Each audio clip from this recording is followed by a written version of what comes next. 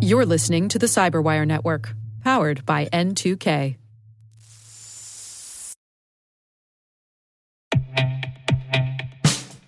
And now, a message from Cyberbit. Mastering cybersecurity is like mastering a sport. You build muscle memory through rigorous practice, then you train as a team to foster cohesion while operating under pressure. Like athletes, cybersecurity professionals thrive on hands-on simulation. But traditional courses, certifications, and open-source labs won't build you a winning team. You need Cyberbit. Cyberbit offers a hyper-realistic simulation environment for your SOC, IR, and C-suite to refine your skills, all using the market-leading SIMs, EDRs, firewalls, and WAFs they use every day. Cyberbit is offering Cyberwire listeners a free live-fire exercise. Sign up your team now at cyberbit.com/cyberwire.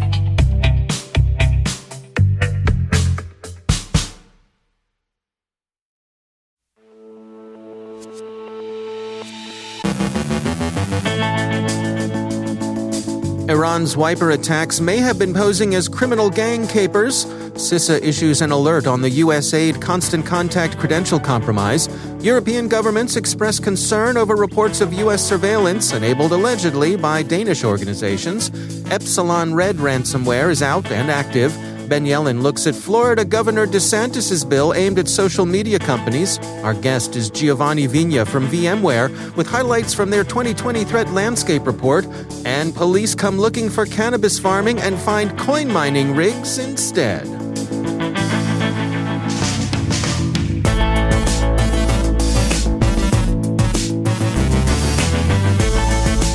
From the Cyberwire studios at Data Tribe, I'm Dave Bittner with your Cyberwire summary for Tuesday, June 1st, 2021.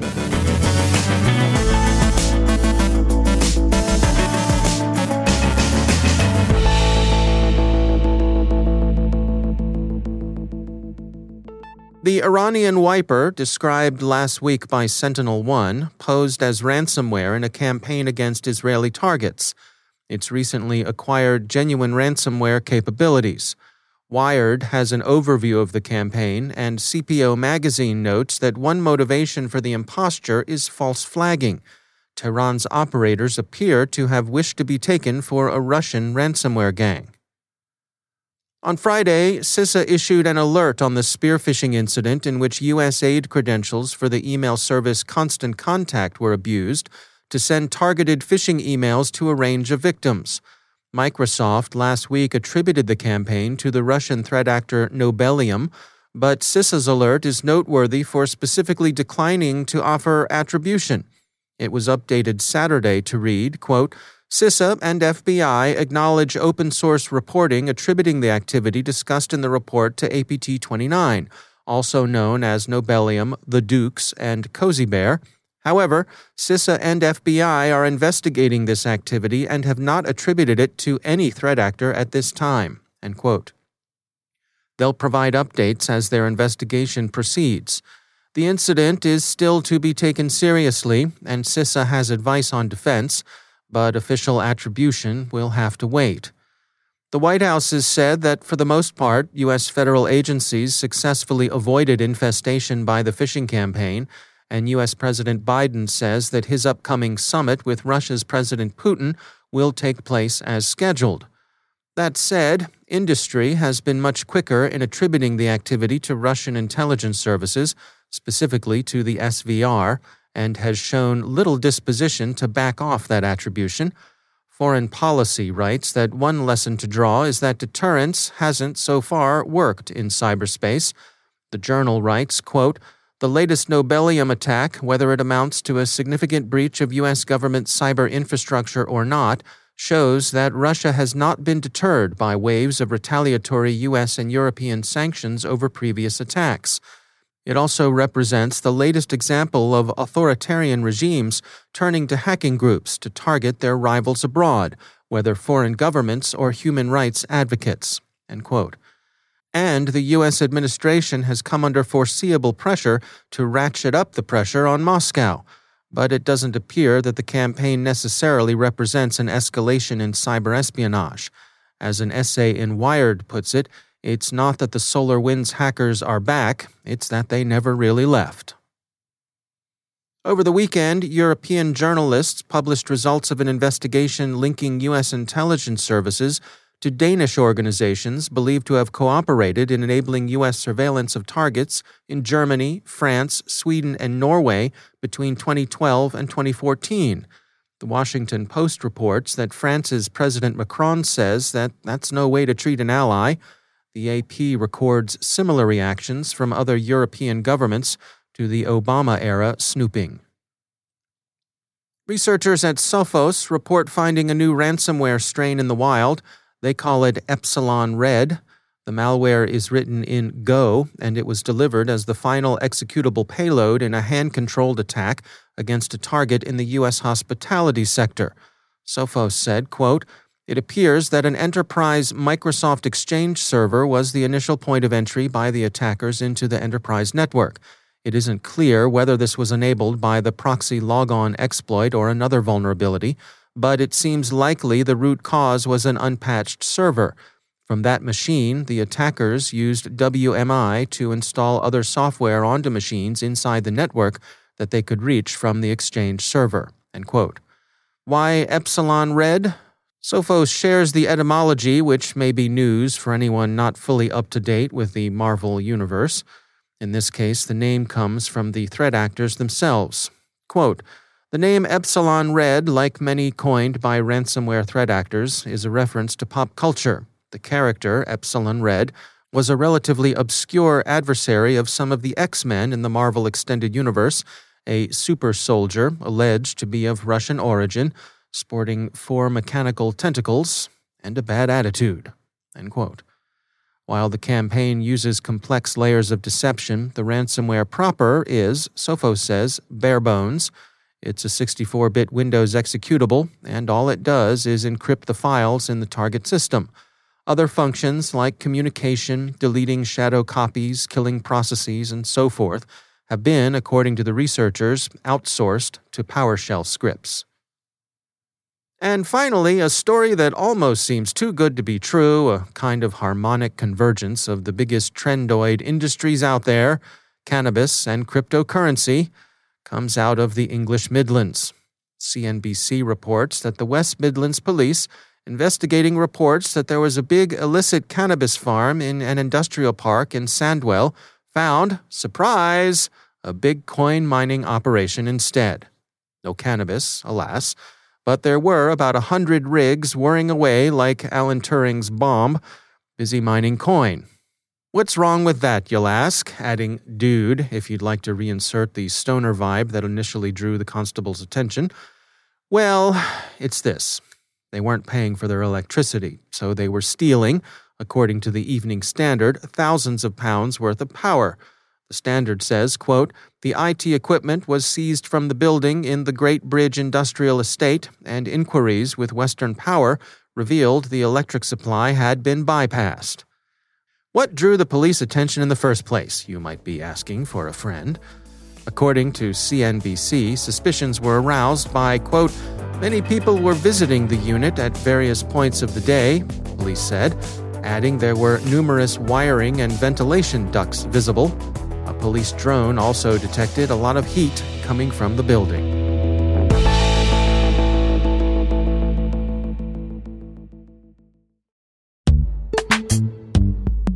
Every day, your IAM tech debt grows. Your multi-generational services struggle to work together. Building an identity fabric can fix this.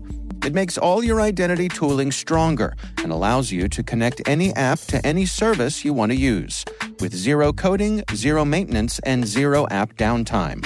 Strata's identity orchestration platform separates the identity logic from your applications, so you can optimize existing IAM tools and manage them in a single control plane. Now, every vendor, standard, and architecture work together.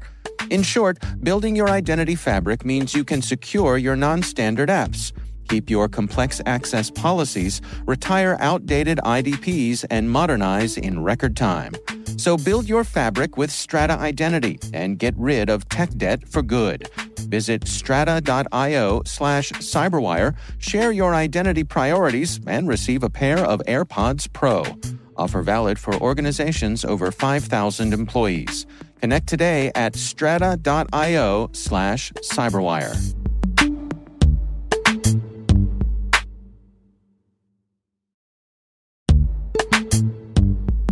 And now a word from our sponsor, Netskope.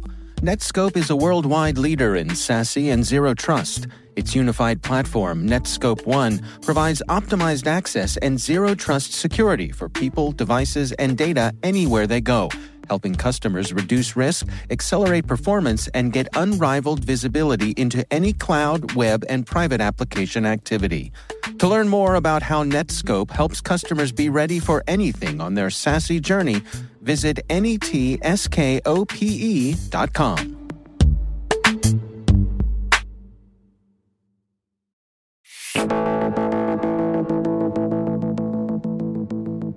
Researchers at VMware recently released their 2020 Threat Landscape Report, outlining some of the things they see from their unique perspective on internet and data center traffic. Giovanni Vigna is Senior Director of Threat Intelligence at VMware, and he joins us with their findings.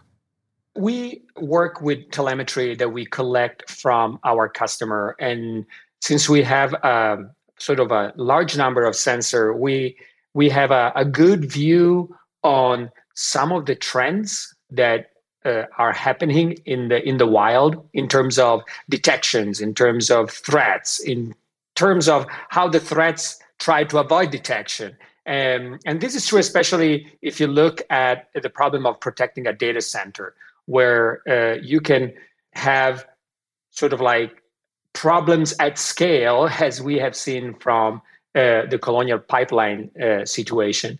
And so what prompted, we wanted to communicate outside what we had seen in our sort of like slice of reality, because there are some insights that are interesting. Of course, we haven't, some of the insights are not astounding in terms of statistics. They're very understandable, but it's interesting to see some little angles that are sort of surprising, at least to me. For example, we observed that there is still a lot of plain text passwords floating in data centers, which was quite surprising. But then when we looked into it, people actually do that for a variety of reasons. We also looked at how, for example, malware tends to spread laterally once they get a foothold on one of the machines in a particular network. And we saw that a lot of activities based on RDP, which is not surprising per se, but it's interesting to see how essential detecting that lateral movement has become. This, you hear, always about east-west traffic, and it looks like a buzzword, but we found out, since we see a lot of that east-west traffic because of how our sensors are deployed, that this is really a very relevant and useful information to understand the blueprint of a breach. Yeah, there are some really interesting insights here in your report. I mean, we can start, I guess, with some of the basics, but that email continues to be at the top of the list of attack vectors. Yeah, this I've been in this field for a long time, and sincerely, this is still surprising me how toxic email is. How this has really become the first sort of like the first step in a kill chain of an attack, has almost always been an email, because unfortunately there is the email is really where you try to break the weakest link in a chain. You just need somebody to click on a link, open an Excel spreadsheet with a malicious Excel4 macro, and fundamentally you have a first point of attack, and you can collect everything from credentials to information that will allow you to spread out and connect to other users using social engineering. So finding out that 4% of the attachments that were received in general contained some form of maliciousness which is orders of magnitude with respect to any other vector, I think is pretty interesting. That's Giovanni Vigna from VMware.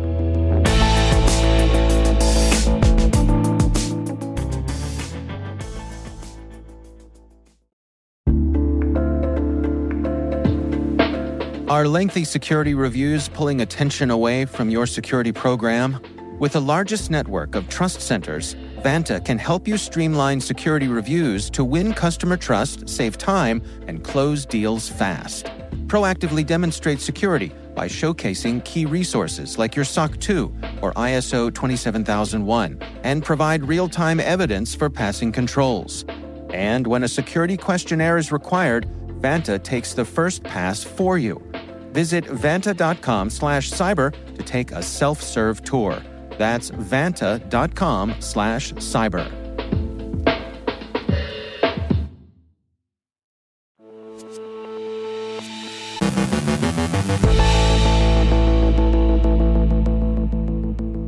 And joining me once again is Ben Yelin. He's from the University of Maryland Center for Health and Homeland Security and also my co-host over on the Caveat podcast. Hello, Ben. Hi, Dave.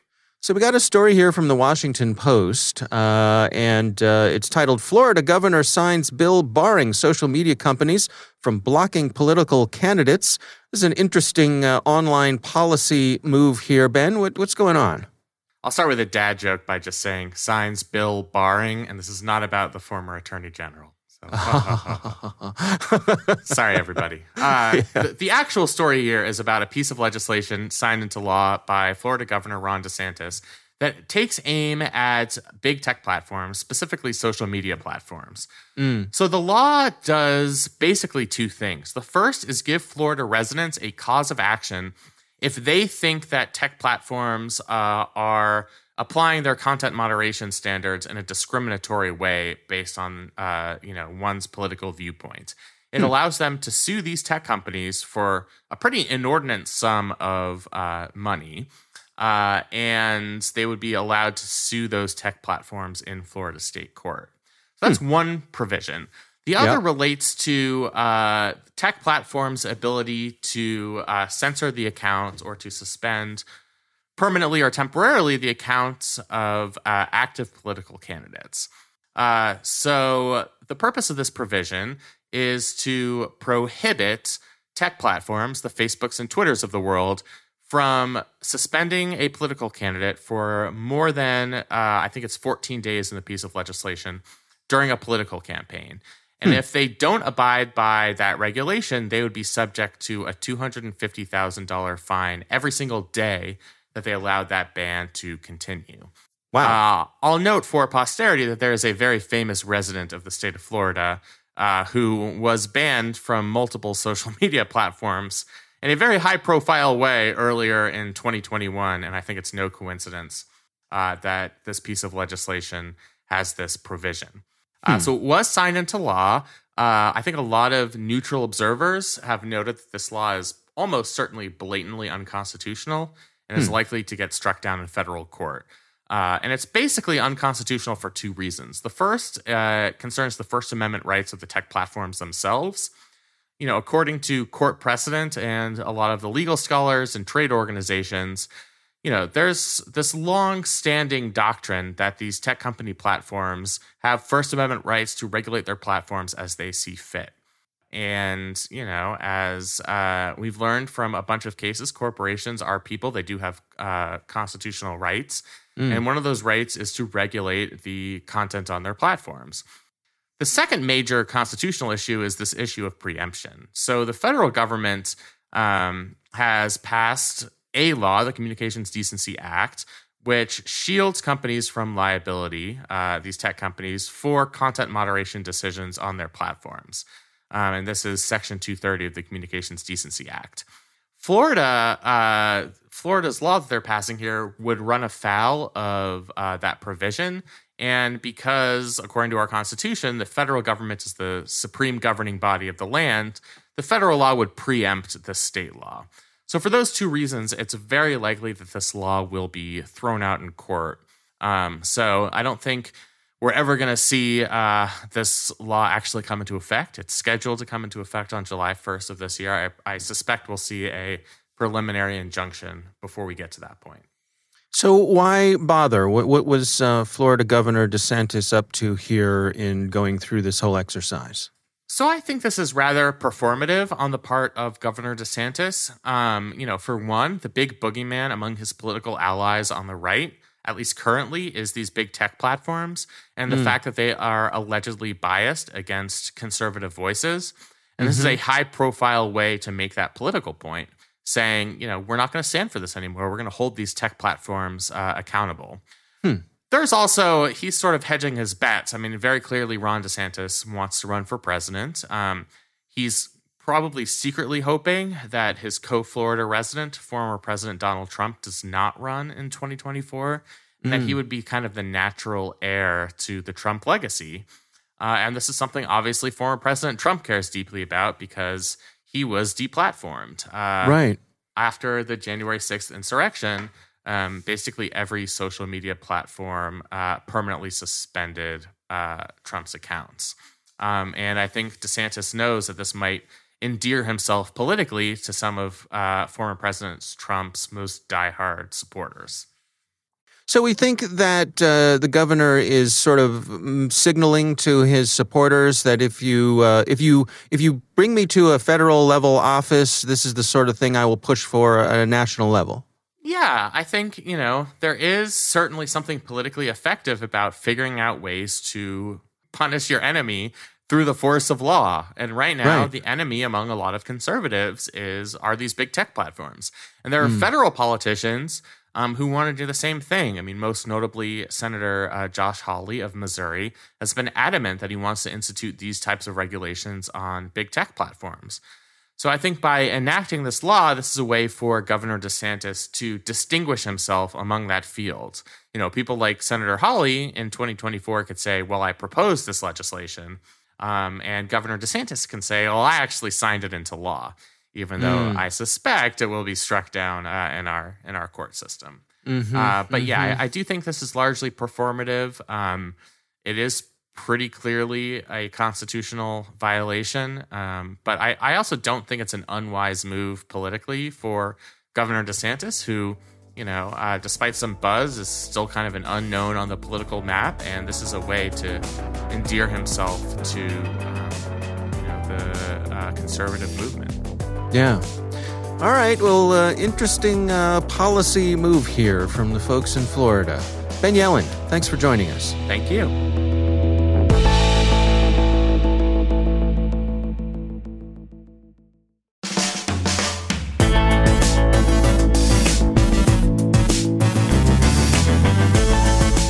And that's the Cyberwire.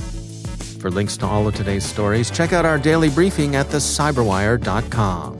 Don't forget to check out the Grumpy Old Geeks podcast, where I contribute to a regular segment called Security, Huh? I join Jason and Brian on their show for a lively discussion of the latest security news every week. You can find Grumpy Old Geeks where all the fine podcasts are listed, and check out the Recorded Future podcast, which I also host. The subject there is threat intelligence, and every week we talk to interesting people about timely cybersecurity topics. That's at recordedfuture.com/podcast. The Cyberwire podcast is proudly produced in Maryland out of the startup studios of Data Tribe, where they're co-building the next generation of cybersecurity teams and technologies. Our amazing Cyberwire team is Elliot Peltzman, Haru Prakash, Kelsey Bond, Tim Nodar, Joe Kerrigan, Carol Terrio, Ben Yelin, Nick Valecki, Gina Johnson, Bennett Moe, Chris Russell, John Petrick, Jennifer Iben, Rick Howard, Peter Kilpie, and I'm Dave Bittner. Thanks for listening. We'll see you back here tomorrow.